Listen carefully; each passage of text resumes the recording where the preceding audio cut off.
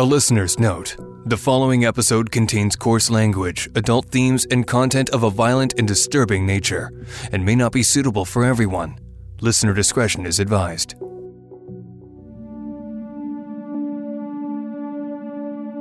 On a cool, rainy day in the summer of 1999, an old Chevy van was seen speeding on a highway in west central Alberta, from the backcountry towards Rocky Mountain House. There was a large tarp or tent attached to the rear bumper, and it was flapping as it dragged behind the vehicle. Less than an hour later, the van pulled into the Rocky Hospital. It was the starting point of a story that's haunted me ever since. That is one of the worst things that could end up happening to any young child. And then when it's all over, you kind of sit down and you say, what the hell just happened? Oh my God.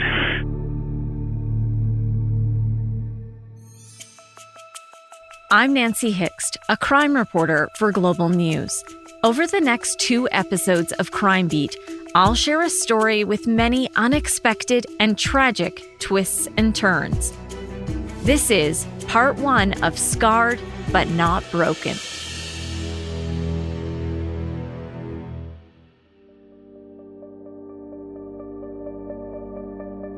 At the center of today's story is John Hudak, a former Mountie. He's retired now, but when I first met him in the late 90s, he was already a veteran police officer and served 25 years with the RCMP. His final posting was in Rocky Mountain House, where he did extensive work with search and rescue. Rocky Mountain House is located in a beautiful area of Alberta, about a 2-hour drive northwest of Calgary. The town boasts the slogan, "Where adventure begins." It's pretty amazing to be able to explore places that look like postcards. There's a National Historic Site where visitors can learn about the role of the fur trade in Canadian history and tour through an archaeological site that contains remains of several forts. You can also camp in Indigenous trappers' tents, teepees, and cabins. Rocky is Treaty 6 territory and a traditional meeting ground and home for many Indigenous peoples. The town is nestled on the edge of the Rocky Mountains, and if you drive another hour west, there are some incredible hiking trails. I covered a horrible event in the backcountry that Hudak responded to. That was one of those incidents where you just say, whoa. And I was coming back from holidays. I just finished holidays out in British Columbia, and I came upon this incident. It was called the Allstones Trail, and it was up off of number 11 highway up around Abraham Lake. 4 young men were out hiking and wanted to capture the beauty of their surroundings. The photo they wanted was very risky to try and pull off. And where the guy went out and he went and hung off of an outcropping, and a rock outcropping, and the rock outcropping snapped, and he went down about 100 meters. There were 4 of them. 2 of them stayed. They didn't want to go up to the top, and he went up to the top, and where this rock outcropping was, he ended up going, and he decided, this would be a pretty cool picture if I just... And so he had his buddy end up going and taking the picture with the camera. Then, of course, when he fell down, his buddy immediately got down to a spot to get down the scree slope to go and check on him, and realized that he was in distress. Called to the 2 other guys that were probably a couple of 100 yards down the mountain, and yelled to them what was going on. And he went down, and then one of the guys ended up running down the mountain to get to a spot where they could get cell service and call for help. To think, it was pretty eerie to think that when we recovered that camera, the photograph that was there, that was his last moments of life. Those were his last breaths. It was a really sad story, and whenever I'm out hiking, I remember what happened that day.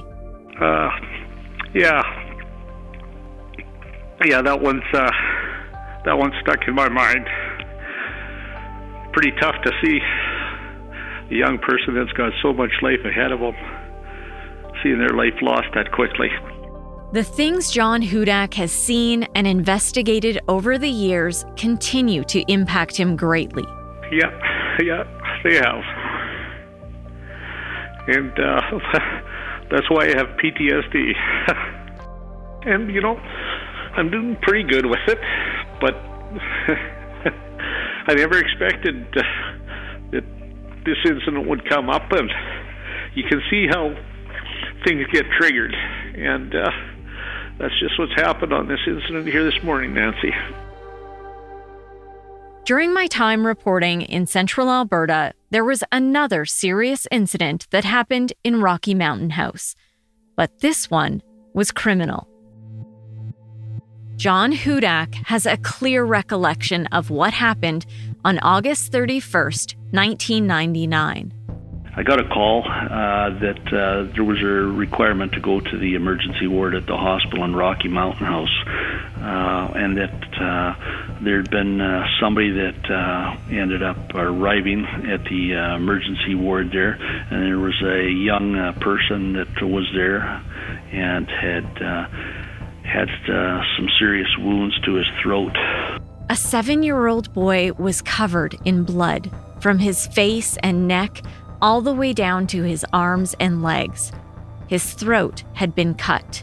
I never went in to talk to him. I just stayed back, respected the medical personnel. I was in their environment, and I just wanted to make sure that they were unencumbered in regard to what they had to do. Hudak learned the boy's father took him to the hospital.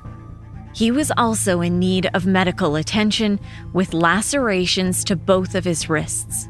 A fellow by the name of William Brian Hogg was the father of the young boy who was in the emergency room, being attended to by the physicians. And I just made sure that he was kept away from the emergency room and that he was in a separate room, and that we just kept him in there, isolated. He did have some injuries, but they weren't serious or life-threatening. But one of the things I mentioned to the nursing staff, I said, look, if he says anything at all to you in regard to what happened, I want you to make notes in regard to what he has told you. And I want you to have that written down, because I'm going to ask you for those notes later on.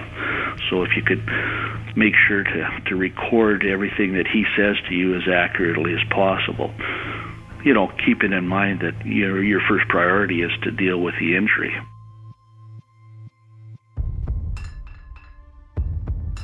While this was going on inside the hospital, outside, people noticed something very unusual. There was an old blue 81 Chevy van parked in the ambulance bay, with a canvas tent or tarp attached to the bumper. The fabric extended about 16 feet behind the van. No one was prepared for what was found inside. An attending physician made the horrific discovery.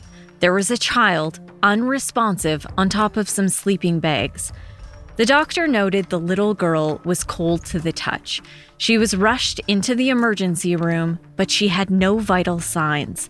She was later pronounced deceased by the local medical examiner. The little girl was just 2 years old. Hudak was still at the hospital when he was notified of the death. The case was now a homicide investigation. You kick into your professional mode and you do what you have to do at the time. And then when it's all over, you kind of sit down and you say, what the hell just happened? Oh my God. Larry Russell was the sergeant of the Rocky Mountain House RCMP detachment at the time. It was an extremely difficult situation, yes. Throughout my 33 years in the RCMP, I had more than one of these instances of dealing with children in bad situations, and it never gets easier. Sergeant Russell put Constable Hudak in charge of the case as they monitored the condition of the little boy named Christopher Hogg. I just wanted to make sure that he had the best chance of coming out of this. And what they eventually did is they got him stabilized to the point where they ended up transferring him into the hospital in Red Deer. And he's such a bright, alert young guy.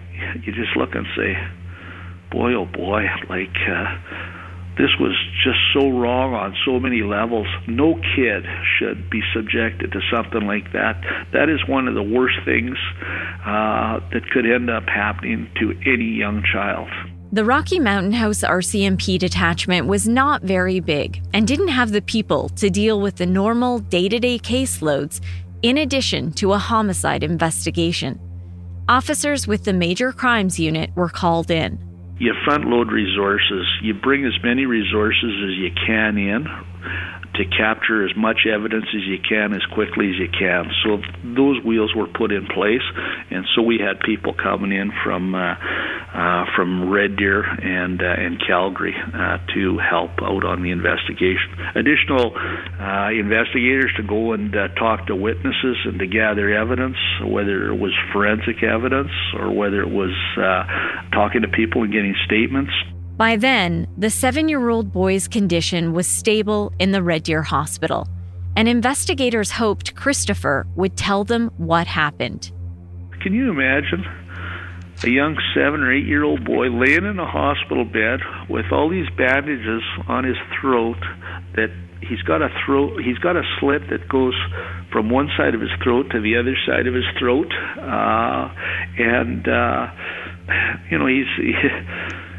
he's just had his whole life turned upside down. You can find answers to just about anything online, but what about those mysteries that can't seem to be solved? Spooky secrets which have stumped even the cleverest of clickers.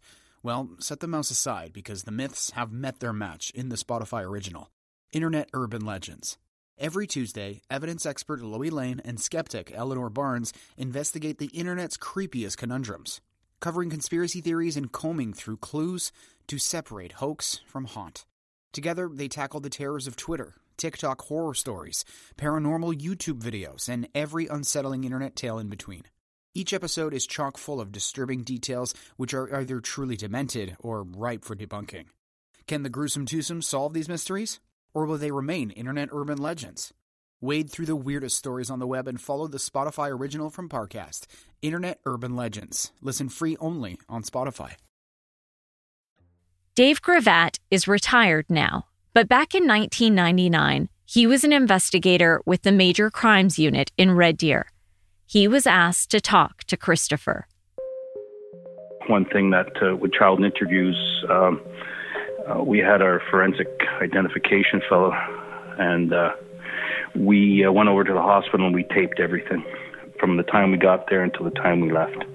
And it was early evening because the victim in this case was a young boy, and he was able to talk, and so we did an interview in the hospital room while he was in the bed. There were 4 people in the hospital room that day: Gravatt, another officer, a social worker, and the child. In Gravatt's 31 years in policing, he's conducted a lot of child interviews. It's a very special skill set, and he was careful not to coach or lead the boys' answers. Let them tell you the story that they know, and then it can be evaluated later. It's not a question and answer thing. You know, you don't come in and put things into their mind. With any child, especially when it's been a traumatic event, if they're willing to talk about it, then great. If they're not willing to talk about it, that's fine too. And the main thing is that, you know, I have no idea what's gone on in this particular case. Like, I don't know all the intimate details, and which was a good thing, because you don't want to start going into areas and start leading the victim to try and get them to say things. So it was, you know, tell me about very simple questions. Tell me about what happened, and let them, what I would call is a pure version statement, where they just keep talking and you just listen, and then you can pick out what questions you need to ask after they're finished talking. Gravatt said all he knew about the case going into the interview was that Christopher's throat had been cut. My first observation was how calm he was, and and very receptive to speaking with me. The officer is a father of 5. At the time, he had 3 kids. He said seeing the child's injuries and hearing him speak about what happened was extremely difficult. You have to be professional. You have to put that all aside, and you have to get the facts. Just like every investigator who did that file found it repugnant, but did a good job, got the facts. The little boy told police graphic details of what happened in the West Country at a camping area called Falls Creek.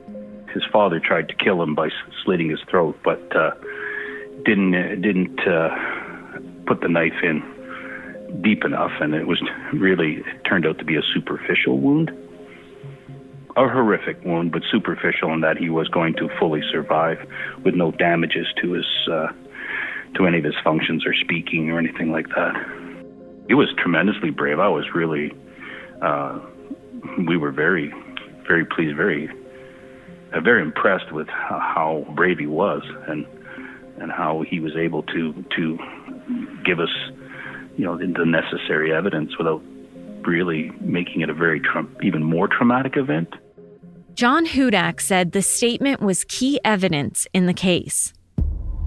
A copy of that statement was given to us, and we watched it on the, there's probably 5 or 6 of us that watched it in the coffee room on a TV in Rocky Mountain House Detachment after it was given, and there wasn't a dry eye in the room. Christopher Hogg said it was his father who hurt him. He also witnessed his father kill his half-sister, Bailey Holsema.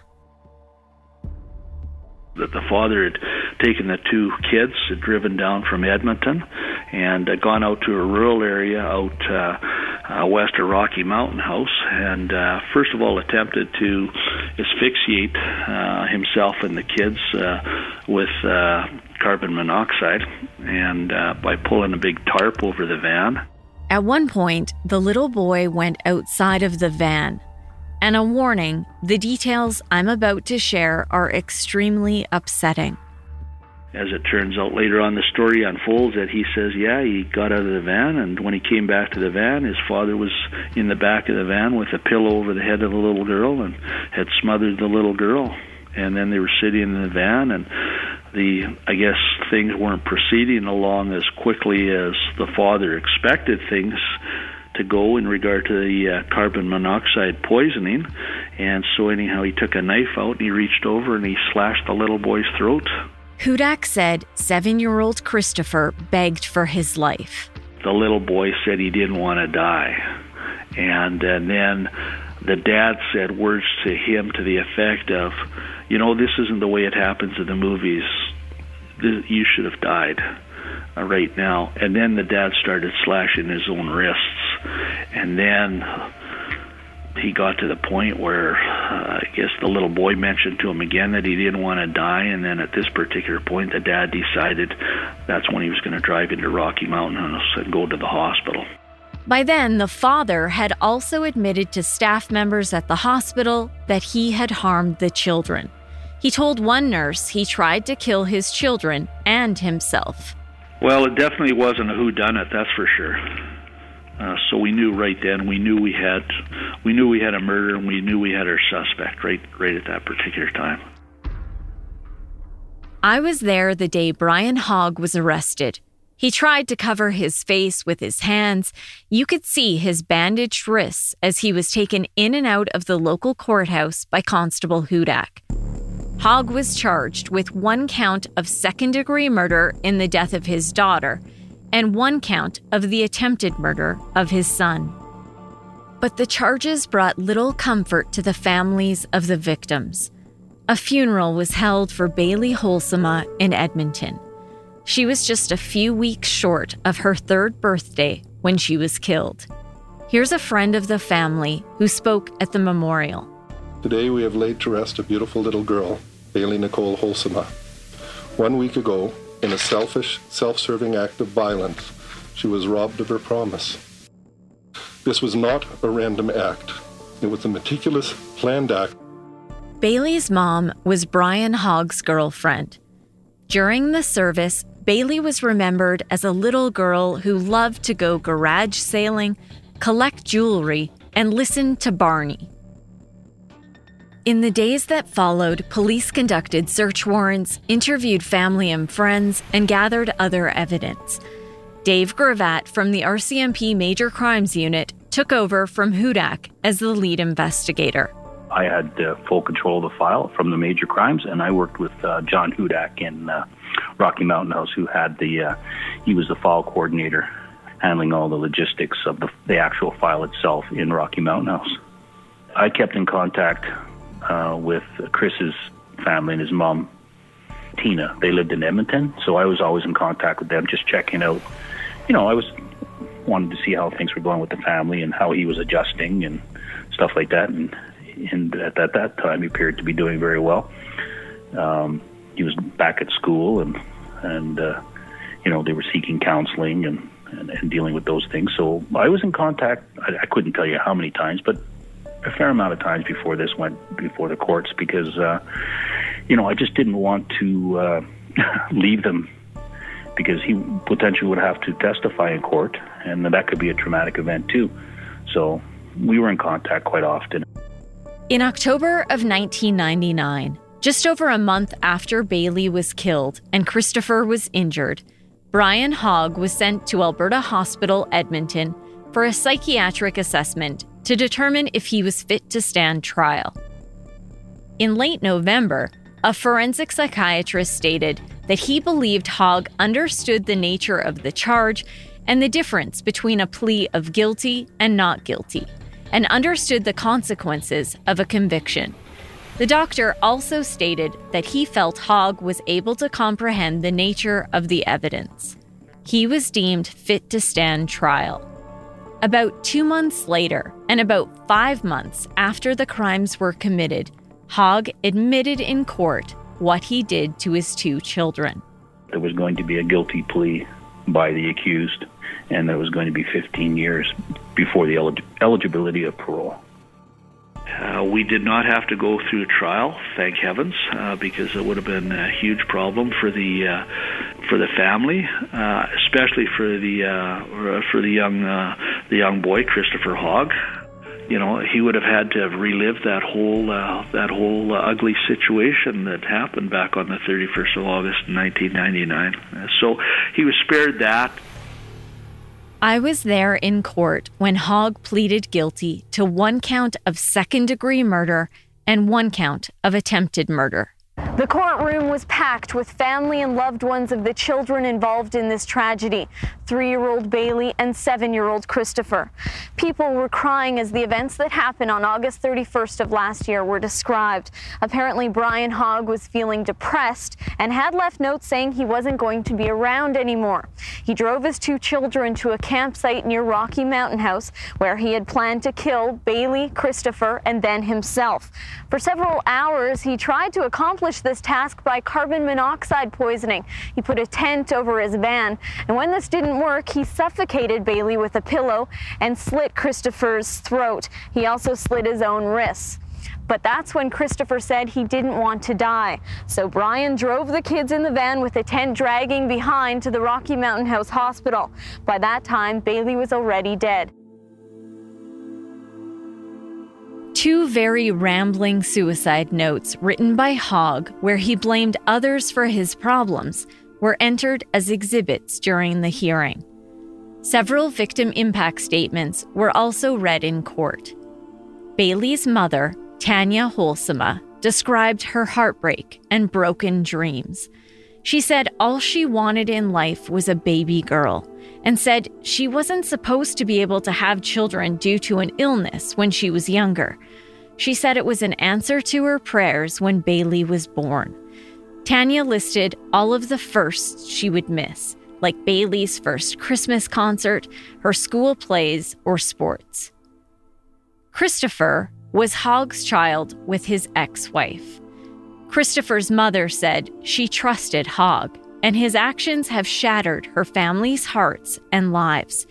She said, "I've never been so horrified as I was when I received that call from the RCMP that my baby boy was in critical condition in a hospital 2 hours away." She went on to describe the drive to the Red Deer Hospital as one of the longest trips of her life and recalled praying, "Hang on, my boy, Mommy's coming. Don't die, my baby, Mommy's coming." She said her prayers were answered when she got there and learned Christopher was in stable condition and would be okay. Christopher's mother told court that he asked her, "Why did Dad do this? Why did Bailey have to die?" She went on to say no punishment would be harsh enough for what he did. Christopher also wrote a victim impact statement. The 7-year-old carefully printed his words on the sheet of paper provided by the court. He wrote, "What about me? Why did Dad do this to me? I asked Mom, but she can't answer me. I thought my dad was a good dad until he did this to me. He lied to me and said he was taking us camping. Camping was fun, but not this time. He lied again by saying that he put the tarp over the van to keep the rain out, but he was trying to suffocate us, but it was taking too long.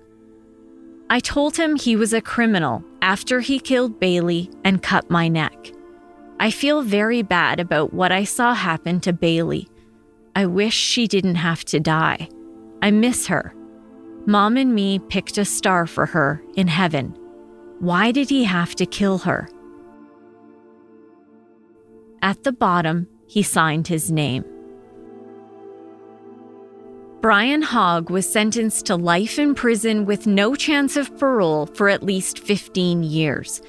Bailey's grandmother spoke to me outside of court. "Brian, you got life today, but our life is just beginning. We have years of misery ahead of us yet." The RCMP officers who investigated the case, including Dave Gravatt and John Hudak, were there for the sentencing. Because that means you have to wait, 15 years. That doesn't mean you're getting out in 15 years. That means you'll only be considered at 15 years. Nearly 20 years into his life sentence, in February of 2019, a parole hearing was held for Hogg. He was 62 years old at that time. A decision obtained by Global News provides some insight. The board said his upbringing was unremarkable. He was raised in a pro-social family, though his father developed a degenerative illness, and that resulted in Hogg becoming angry and resentful. They noted at the time of his offenses, he was under financial stress due to the seasonal nature of his employment. The board went on to describe his history of drinking at a young age. He also admitted to using cocaine and told the board he was coming down from the effects of cocaine use when he killed Bailey and injured Christopher. The board went through numerous psychological assessments. The most recent one was completed in January of 2018 that rated his risk for general and violent reoffending as low and his risk for domestic violence as low to moderate. The board noted that 13 years into his sentence, he was moved to a minimum security facility and completed many escorted temporary absences without concern.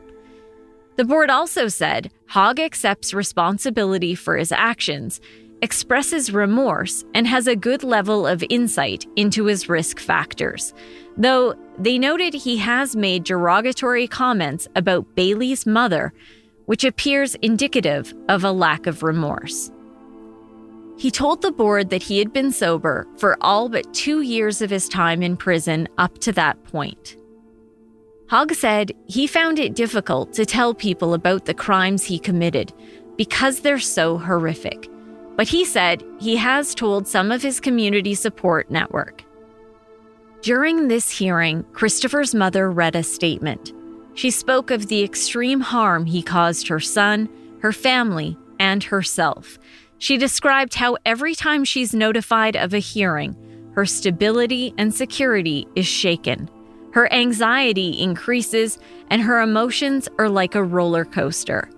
She said she's opposed to Hogg's release and believes he should serve his full life sentence, adding Christopher wants no contact with him.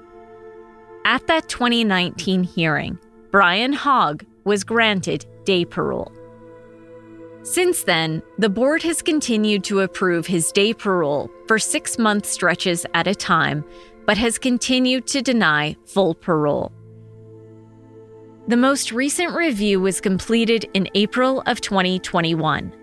The board said his behavior in the community has been noted as positive and compliant, and he's followed all rules and regulations of the community residential facility.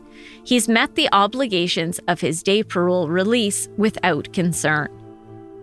His parole officer noted he's transparent and honest and remains committed to sobriety, is employed full-time, and is engaged in pro-social leisure activities. Hogg indicated he doesn't feel ready for full parole at this time. Victims wrote in impact statements that they remain fearful of him and expressed clearly their need to be protected from him. More than 20 years after this senseless crime, the officers who investigated the case still think about the victims and the ongoing trauma that Hogg inflicted on so many. Dave Gravatt said he's wondered how Christopher is doing all these years later. Chris would be in his 30s now, so someone hurting their kids, any assault is bad, but hurting your own kids that rely on you, you trust. I mean, that's what you have. That's you have the love of your kids and the trust that you will protect them. And there's nothing, in nature that's supposed to be stronger. It's the most selfish act that any human being can do. So, John Hudak broke down several times as we discussed the case for this episode. He thinks of the visible and invisible reminders Christopher has of what his father did that day. Well, that little boy's got some scars that he's going to cure for the rest of his life. And you know what?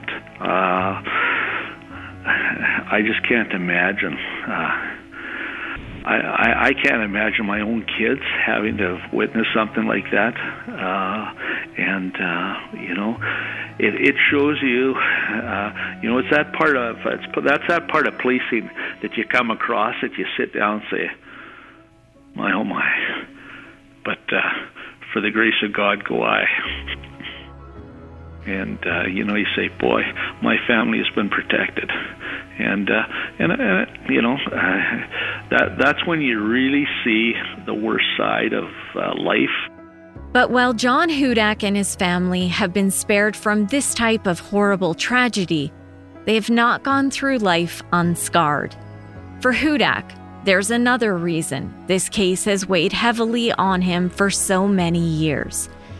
It was through his interactions with witnesses in this case that led to another investigation, one that would see his life torn to pieces. This is as damaging as a person could have in their career. So what happens is I get a phone call saying, John, I've got some bad news for you. He says, are you sitting down? I'm at work. And he says, yeah. He says, get yourself into a private room. And so anyhow, I go to close the door.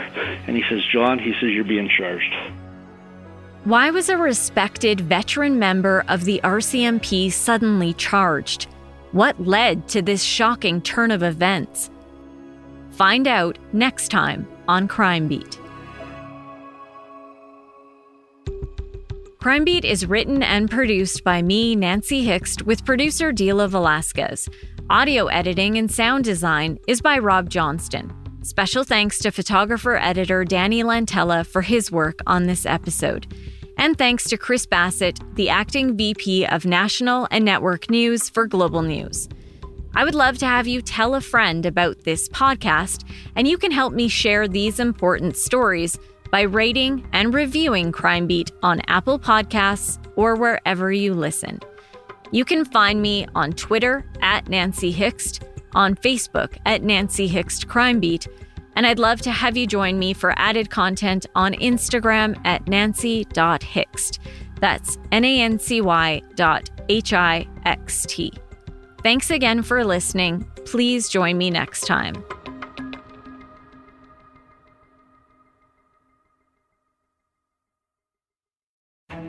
A gunman on the loose in a quiet coastal town. By morning, 22 people were dead.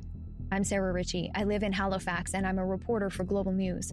On my new podcast, 13 Hours Inside the Nova Scotia Massacre, we'll examine every hour of this tragedy to try and piece together what happened and what could have been done to prevent it. You can listen to 13 Hours Inside the Nova Scotia Massacre for free on Apple Podcasts, Spotify, or wherever you find your favorite podcasts.